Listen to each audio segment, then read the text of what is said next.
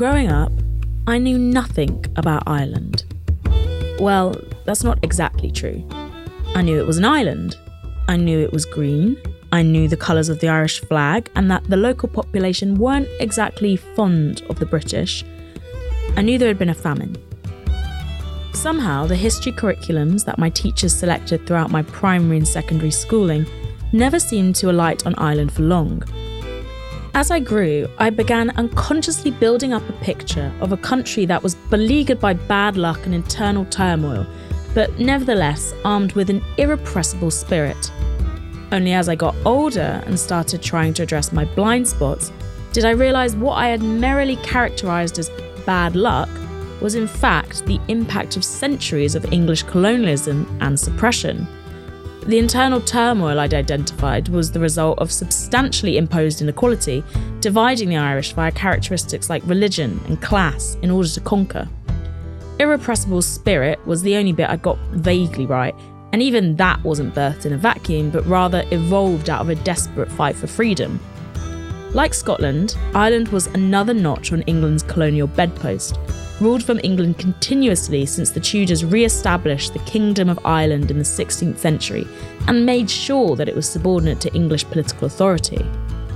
But this isn't a podcast about what England did to Ireland. Many of those exist and tell the story far better than I could. This is a podcast about Britain's slaving past. For this episode, however, we're widening the net and looking beyond Britain to Ireland, the country that had fought so hard to be free of British rule and take back its independence in 1922. In the Caribbean region, however, migrating Irish citizens were about to reproduce some of the very same colonial oppression that the compatriots were struggling to rid their home nation of.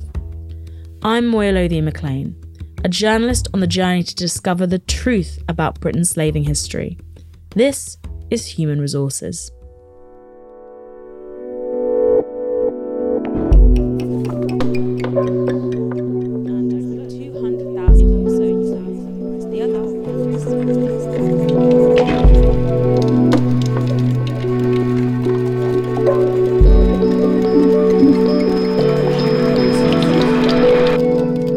A quick note. In the period we're discussing throughout this episode, Ireland refers to all the land and territories that are now divided into the two countries we call the Republic of Ireland and Northern Ireland today.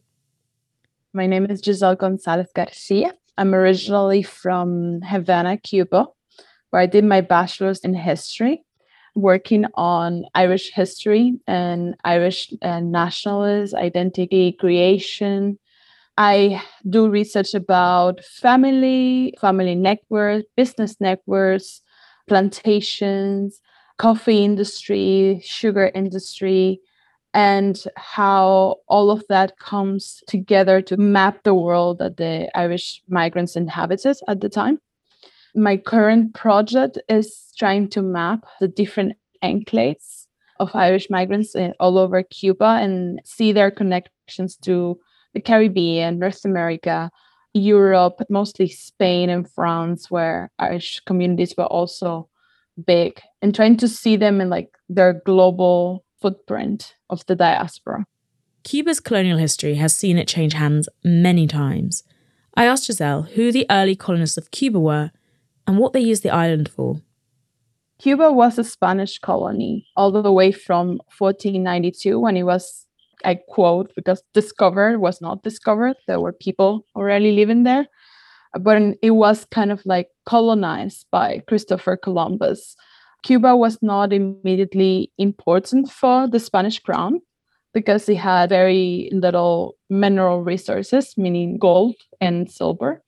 And then it was started to be populated by Europeans, mostly from mainland Spain, but also a heavy presence of French and Portuguese settlers.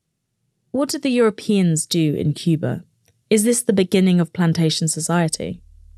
They mostly submitted the indigenous populations to horrible labor regimes. It has been supposed that they were wiped out, but they weren't. Recent studies show that their DNA is still there. There's descendants of them.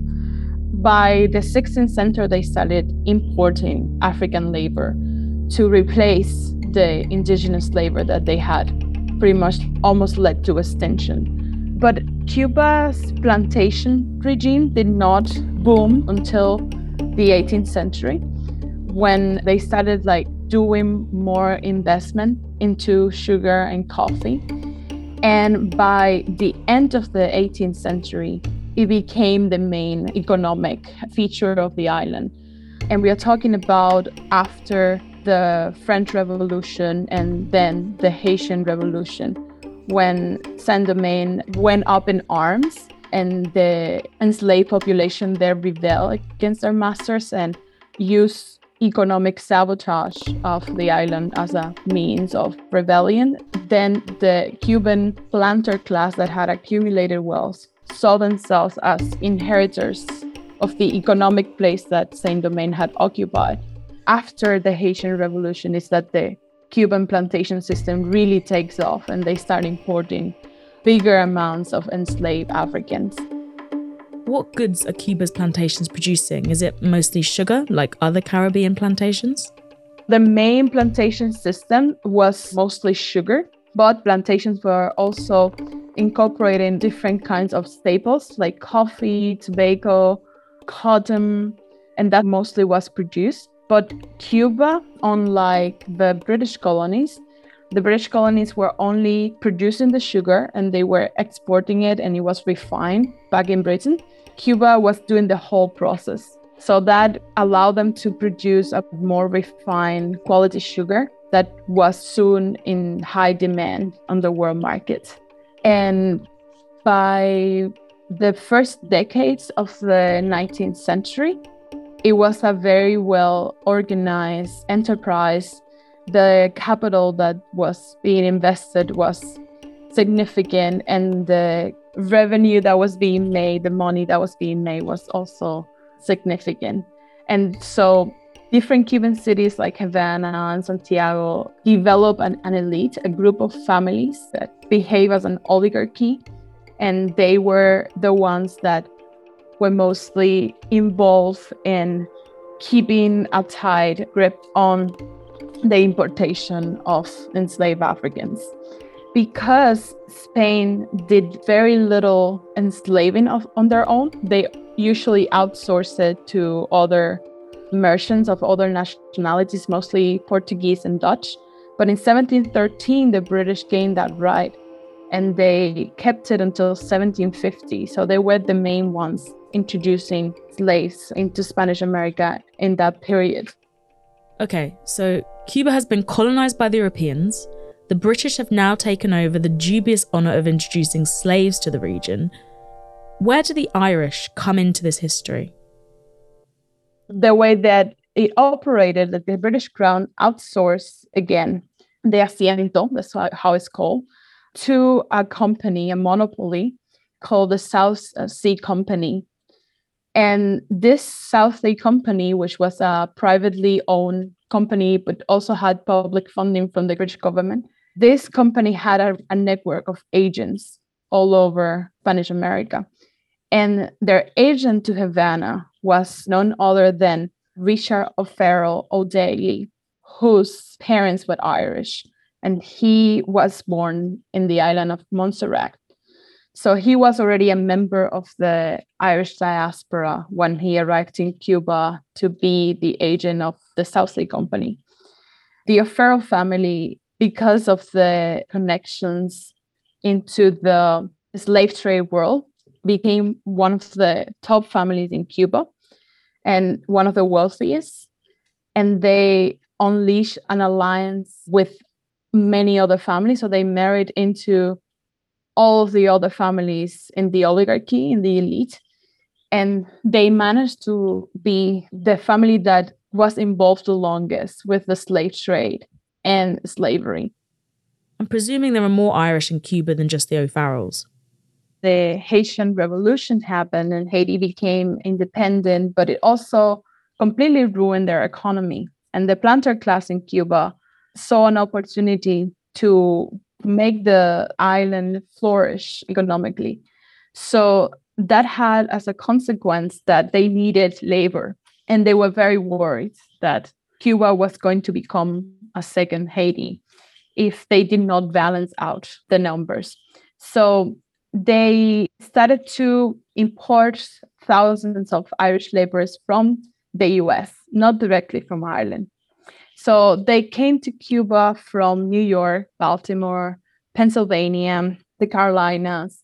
So these were Irish people who had already emigrated and were very working class, and the wages were higher in Cuba, surprisingly, at the time. So that's what lured people into Cuba. And there was a very intense commerce between the port cities in Cuba, Havana, Cardenas, Nuevitas, Cienfuegos, Trinidad, and Santiago with the US because of the geographic nearness between the two countries. So that's how the Irish end up in Cuba, working as engineers, what they call at the time maquinistas, working to repair the machinery in the sugar plantation, but also building the railroads, which were very famous for in North America. They were participants in building all this infrastructure and building the canals, like the Erie Canal in Pennsylvania and the Lachine Canal in Montreal. So that was kind of like the kind of work that they were brought to do in Cuba. But Cuba also had ancient history with the Irish, and it has to do with the geopolitical alliances in Europe, the fact that the Irish and the English were enemies. So the Irish saw themselves as a colony of England, and in their seek of independence, they allied themselves with the enemies of England, which were France and Spain. And after the Civil War happened with Oliver Cromwell and Parliament and all of that, the Irish sided with the Stuart king. And after the Stuarts were defeated, a big emigration of the Jacobite Irish went to Spain and went to France and joined the continental armies of those two powers in hope that they could then one day return to Ireland and bring independence to Ireland. Cuba is located in the Caribbean region. Was the system of slavery underneath the Irish the same as British regimes in the likes of nearby Jamaica? Sugar in the Caribbean was very intensive with the labor that it required. So when sugar became very profitable for Cuba, the effect that it brought was the increase of the labor that was imported. It was African enslaved laborers, but it was also, they were trying to replace African labor with free labor schemes because they were concerned that a second Saint-Domingue would happen, and the planter class in Cuba were terrified that that would happen. And so they wanted to balance out the numbers, which I don't think they were very successful at, but because of the numbers of Africans enslaved that were still being imported. But they tried to bring Irish laborers from the Canary Islands, Yucatecos, which were Mayan indigenous people from Mexico, and Chinese coolies from Canton, one of the provinces in China. And these people were also subjected to a labor regime that was as hard as slavery. There's a lot happening these days, but I have just the thing to get you up to speed on what matters without taking too much of your time. The 7 from the Washington Post is a podcast that gives you the 7 most important and interesting stories, and we always try to save room for something fun. You get it all in about 7 minutes or less. I'm Hannah Jewell. I'll get you caught up with the 7 every weekday. So follow the 7 right now. I'm Nick Friedman. I'm Lee Alec Murray. And I'm Leah President. And this is Crunchyroll Presents The Anime Effect. We're a new show breaking down the anime and pop culture news you care about each and every week. I can't think of a better studio to bring something like this to life. And yeah, I agree. We're covering all the classics. If I don't know a lot about Godzilla, which I do, but I'm trying to pretend that I don't right now. Hold it in. And our current faves. Luffy must have his due. And we agree on some things, but not on everything. Oof. I remember, what was that? Say what you're going to say and I'll circle back. Listen to Crunchyroll Presents The Anime Effect every Friday, wherever you get your podcasts. And watch full video episodes on Crunchyroll or the Crunchyroll YouTube channel.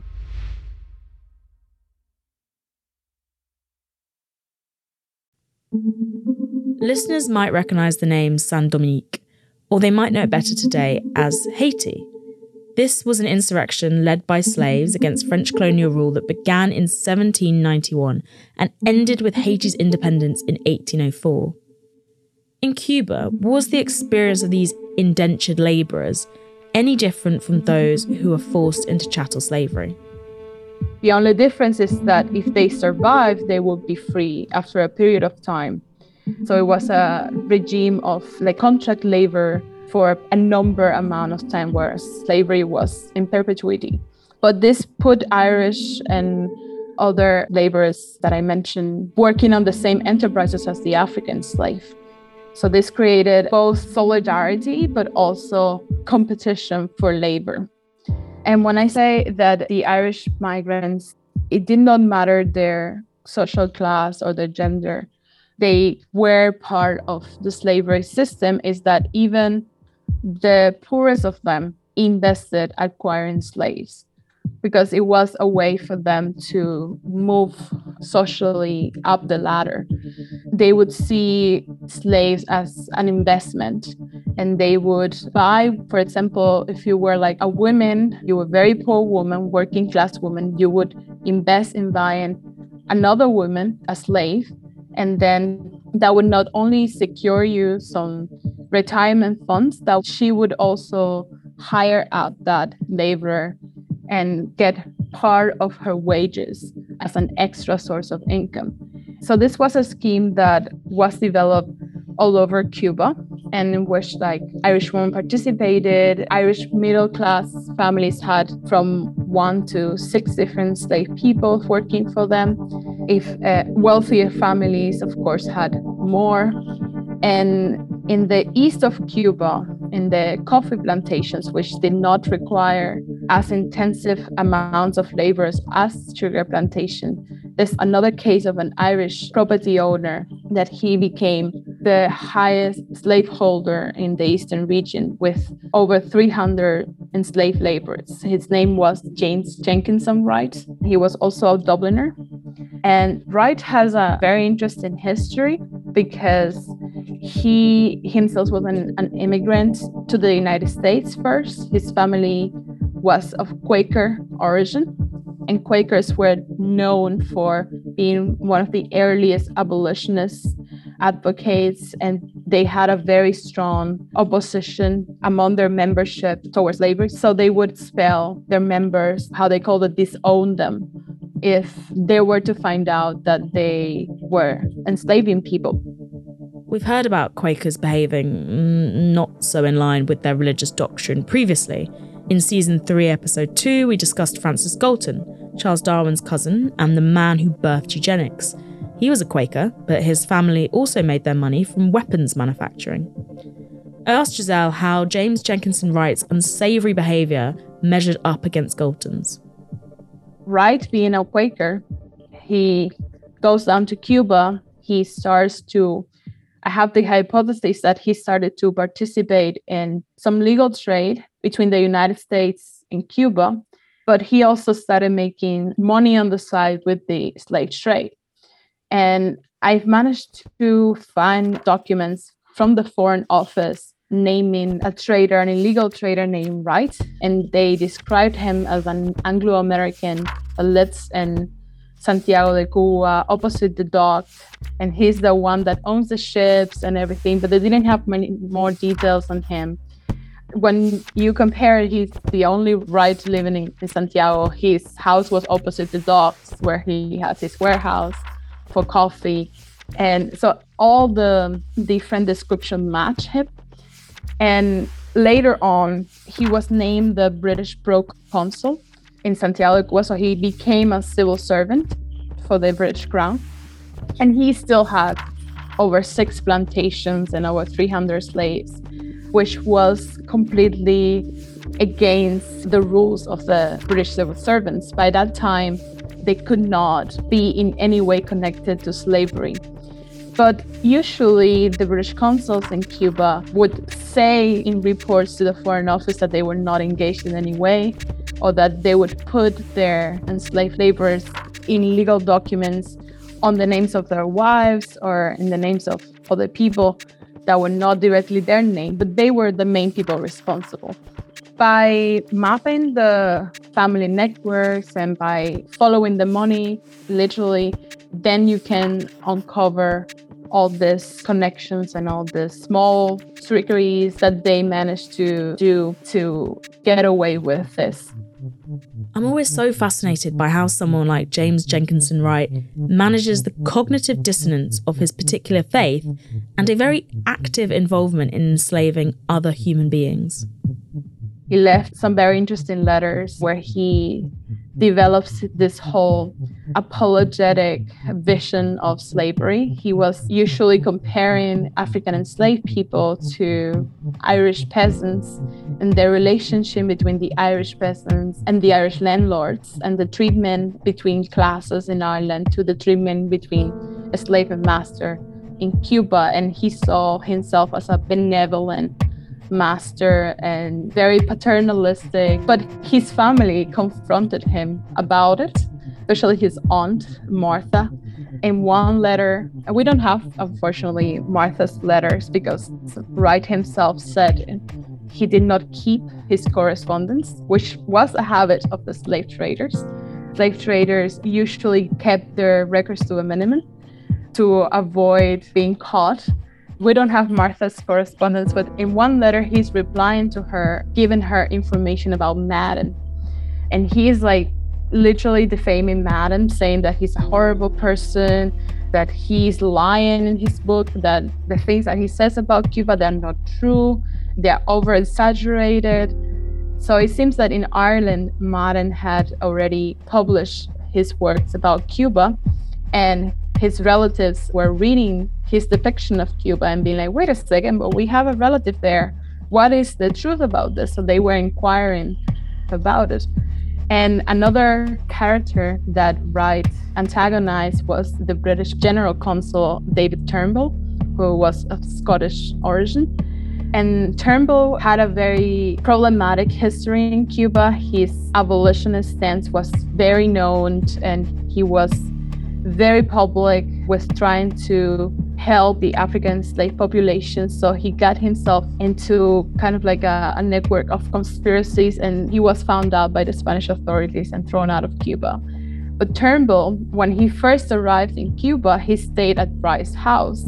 And Wright frames it in a very interesting way. He says that he did not know this about Turnbull, otherwise he would not have stayed in his house, which is very revealing about how he thought about slavery and how he wanted to continue enjoying that lifestyle, which he calls tranquility. Like, the island of Cuba is very tranquil, everything's peaceful here, which was not true.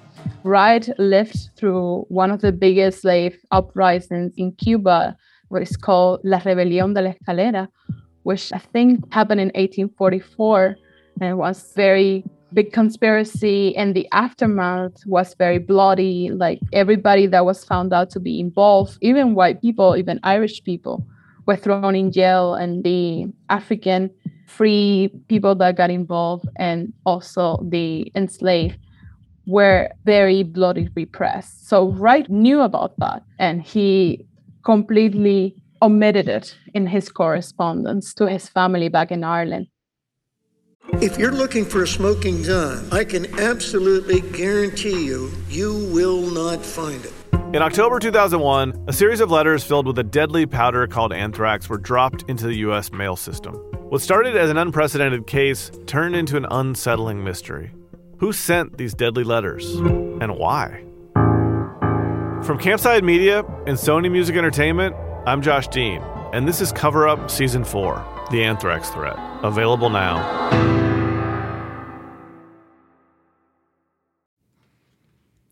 You may have heard of the podcast Juicy Scoop. Wondered what it is? Why aren't you listening? Well, I'm its host. Created it, been doing it for 7 years. I'm Heather McDonald of Juicy Scoop with Heather McDonald. Now, I could tell you why you should be listening to my show, but my listeners wanted to write the ad for me, and here are some of the things they said. Not your regular juicy podcast. Catch up on all the juicy topics from Hollywood and pop culture to true crime and beyond. Heather McDonald's Juicy Scoop always has great guests, great laughs, and great gossip. It's a comedian's take on the hottest headlines. Juicy Scoop is the pop culture news you want to hear. No BS, no filter, no filler. Raw, real, and in the moment. Throw in the hilarity of amazing comedians that you'll instantly be obsessed with, a juicy crime story, and a dash of normal life in LA moments, and you've got yourself an amazing week of Juicy Scoop. 2 episodes every week, every Tuesday and Thursday. It will never let you down. Channels of communication between the Irish and Cuba and the island they'd left behind remain strong. But what about financial exchange of cash? Do we see money flowing back from Cuba to Ireland the way we do with Britain and the likes of Jamaica? There was coffee and sugar from the Caribbean going back into Ireland, and it was consumed in Ireland. I would say the Irish, when they emigrated to cities like Bristol and Liverpool, then is when they take a more prominent role into this commerce. For example, in Liverpool, the Irish was a significant community there, even before the famine. And in Liverpool, they started to be part of the crews of the ships that were going to Africa to get slaves. And then because of the high pays, some of those crew members that were Irish were able to accumulate capital to then become captains of their own ships and rise through those ranks. And many captains, when they also managed to accumulate money, then they would be captain/merchant, and so on. So that's how the Irish started to participate very late on the slave trade. Another way in which Ireland benefited from the slave trade was precisely with the merchants. So when they went to France and they settled in another very important city for the slave trade, which was Nantes, they were also doing the same scheme that they were doing in Liverpool and Bristol, enrolling in the crews and becoming captains and then becoming merchants. I think the link back to Ireland, there's nothing definite yet. This subject is now starting to pick up interest in the historian community. And now people are starting to unearth all those links.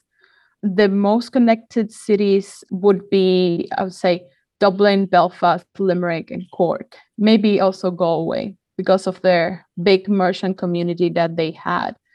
To Belfast in particular, I have found this relationship between the linen traders in Cuba and the linen being used for clothing the slave population.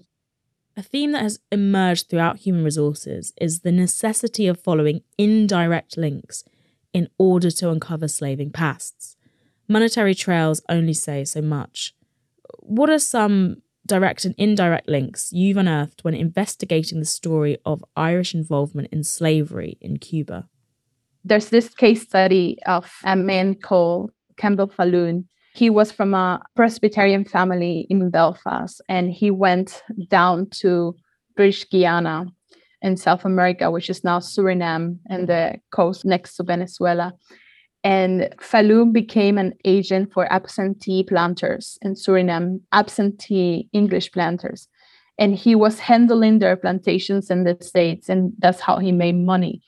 And when abolition happened in the British colonies, which happened decades before it happened in the Spanish world, at least 5 decades before, this Campbell Falloon decides to take his money to the Spanish world and invest in plantations in slavery, which was kind of like, again, this attempt to hold on to their lifestyle, to their status quo. So he goes to Cuba and he purchased a sugar plantation in an area called Altemizal in Matanzas, that's in western Cuba next to Havana.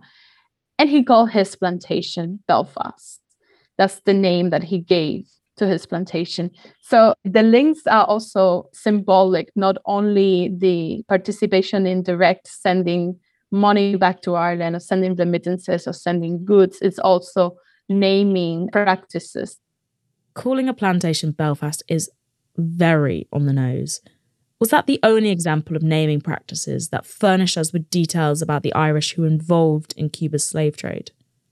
The O'Farrell family, that were notorious slave traders and slave owners, they had a plantation called St. Patrick, San Patricio. And there's another family in Cuba, the O'Burke family, that had a sugar plantation called Nueva Hibernia, like New Hibernia, which is Hibernia is Ireland. I found as well wills and testaments of Irish people dying in Cuba.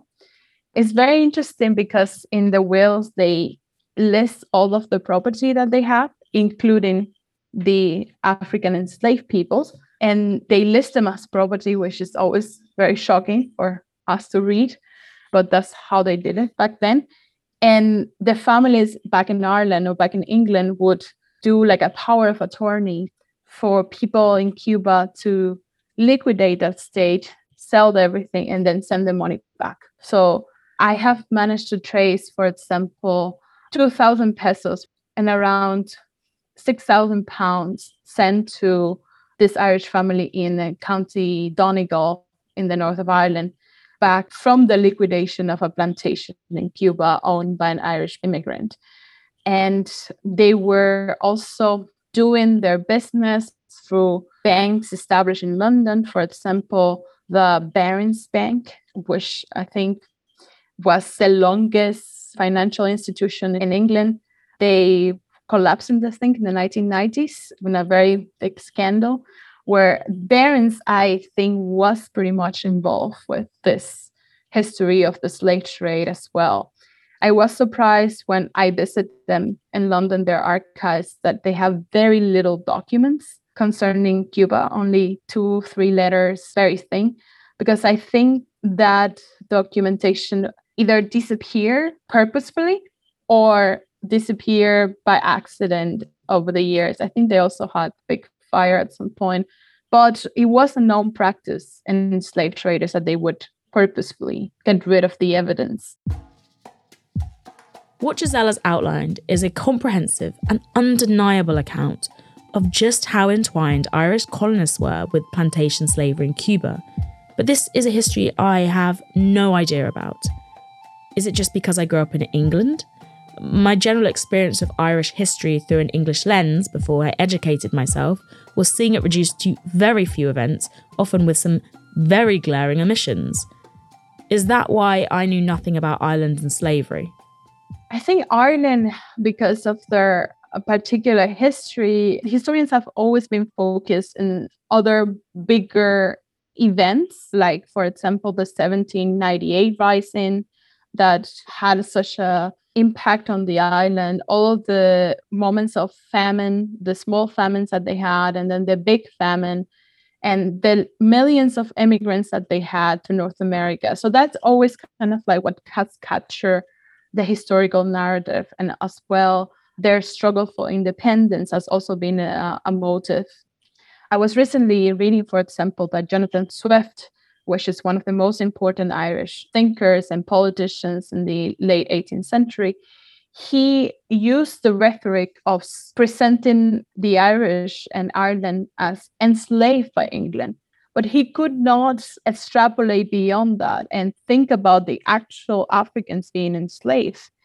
And I think this also happens in England because, unlike Spain, in Spanish America, the settlers went to the Caribbean, to Cuba, to Mexico, and they stayed there.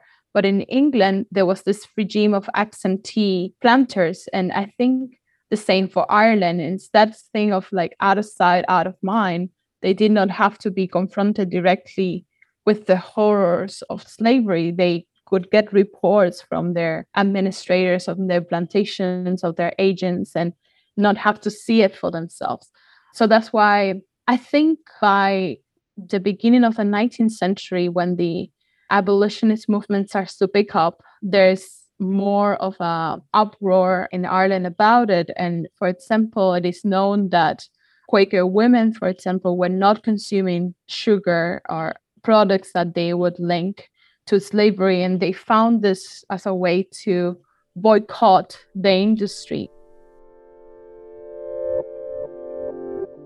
That's absolutely fascinating. material boycott of goods. It reminds me of how the modern pro-Palestine boycott, sanctions and divestment movement encourages consumers to boycott specific companies they've identified as having financial links to Israeli state mechanisms, like the army. In 2022, human rights organisation Amnesty International officially labelled Israel's actions in occupied Palestine territories as an apartheid regime. How deep did involvement in slavery penetrate into Irish society? Because in Britain, it permeated everything. This is still being researched, but I don't think it ever became very strong with the popular culture or with the lower classes and in their imagination. There were other things that were worrying them, like the land question in Ireland or the issues with finding work or the immigration schemes and trying to survive in a very direct way. So that's why. But now it is pretty much after, I would say, the last year, it has very much reignited the debate in Ireland, and they're trying to find out what institutions benefited, who were the people who were participating, who in the diaspora was a part of that. And that's the part that I researched on. I researched their diaspora and what was the connections between the families, who was sending money to whom. For example, this right guy in Cuba, he was sending 50 pounds sterling to his aunts in Dublin. And one of his aunts asked him, is this money that you are obtaining from slavery, from exploiting your enslaved laborers? And he replies, no, it has nothing to do with that. It's the benefit of my merchant company that I have, blah, blah, blah. But it's all interconnected. So yes, the Irish arrived late to the slave trade, but they did participate at the end. And they did not participate as strongly as, say, the English or the Scottish, but they did participate. And so they did find mechanisms to indirectly, when they were brought, to engage with that and benefit from it. So it all connects.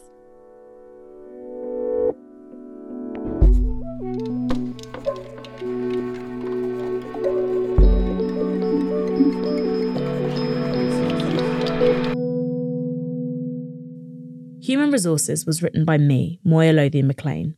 Our editor and producer is Renee Richardson. Our researchers are Dr. Alison Bennett and Arisa Lumba. Production assistant is Rory Boyle. Sound design by Ben Yolovitz. This is a Broccoli production, part of the Sony Podcast Network.